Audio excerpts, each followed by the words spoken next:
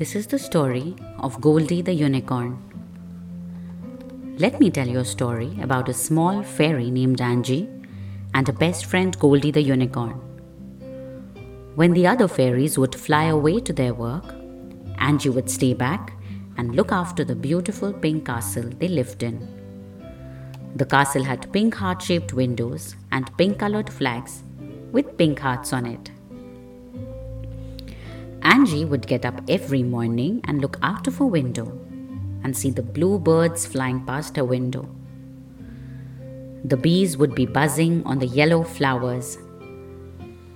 Angie used to fly out of her window and join the birds and sing along with them. She would sit with the bees on flowers and smell them. Ah, such a lovely smell. One day, Angie was busy decorating flowers in her room when she heard a noise outside her window. She saw a small unicorn lost and crying. Angie was very worried and flew down to the unicorn. "What is the matter, little unicorn?" asked Angie. "Why are you crying? Are you lost?" The small unicorn looked up at the fairy, stopped crying, and stared in surprise. "You can fly? Wow! How I wish I had wings. You have such nice pair of wings." Angie laughed and said, "Oh, my dear unicorn, do you know it is so much hard work to keep the wings clean and protect them from harm? But tell me your name and why were you crying?" The small unicorn said, "My name is Goldie because I'm golden in color. And my parents love me a lot. They have gone on a holiday and left me behind with my brothers and sisters at my aunt's house. All of us have been playing in the morning, and while playing, I discovered a small pink flower.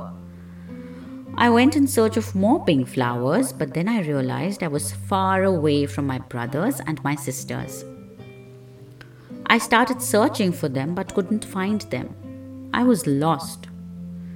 Then I saw your pink castle and was waiting for them, but no one has come in search for me." Goldie was sad again, but Angie said, "Oh, don't worry. Once the big fairies are back from work, we will find your family for you. I promise." Goldie was happy to hear that and smiled the loveliest smile. Angie said, "I'm feeling hungry. Let's have breakfast and then wait for the fairies to come back." So both of them went inside the pink castle and Angie showed Goldie her small room. Goldie was in love with the room. The room had pink curtains that blew in the wind, a small heart-shaped window where you could see the whole countryside. The bed had soft cushions, and Angie and Goldie jumped on a bed for a long time and completely forgot to have their breakfast. They rushed down to have breakfast, and Angie made yummy sandwiches of cheese, chocolate milkshakes, and a nice big serving of strawberry ice cream. They enjoyed their breakfast, and after that, Angie took Goldie out to play. They ran through rows of flowers and were careful not to hurt them. They jumped over puddles of water, splashed water on each other. Goldie was careful not to splash water on Angie's wings. Angie then took Goldie to such a wonderful place, a beautiful 7-colored rainbow. Angie flew on top of the rainbow and sat on it and called out to Goldie, "Goldie, come and join me." Now how could Goldie join Angie? Goldie tried to climb the rainbow but could not. The rainbow was slippery, and every time Goldie would try to climb up, she would slip down. Angie caught hold of Goldie and flew her to the top of the rainbow. "Such a beautiful sight! I can see everyone and everything," shouted Goldie. "But I cannot see my family.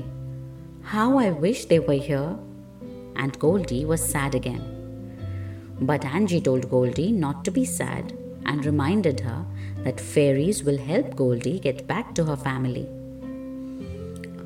After they had fun sitting on the rainbow, Angie asked the rainbow if it could please take Goldie and her back to the castle as they were very tired.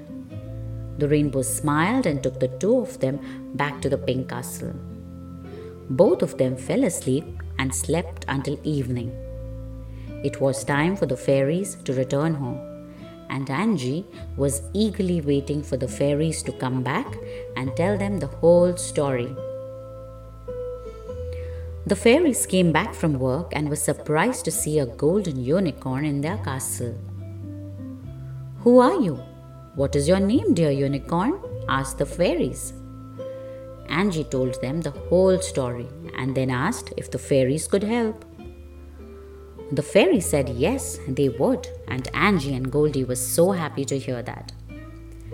The fairies searched far and near around the place till they found other unicorns and asked if they were missing a small unicorn. Goldie was taken back to her family, and how happy she was. Angie was very happy for Goldie and made Goldie promise her that she would come with her brothers and sisters and play with Angie. Goldie promised that she would and was sad to leave Angie. Before Angie left, she gave Goldie a gift. She made a small heart-shaped crystal for Goldie and told her to always carry the crystal with her. If she ever got lost, she only had to ask the heart crystal and it would take her home. Goldie was happy to have such a nice gift and thanked Angie. They said goodbye, and Goldie always remembered the kind fairy that helped her that day and promised to see her soon, very soon. Thank you for listening to Tosuno by Sneha.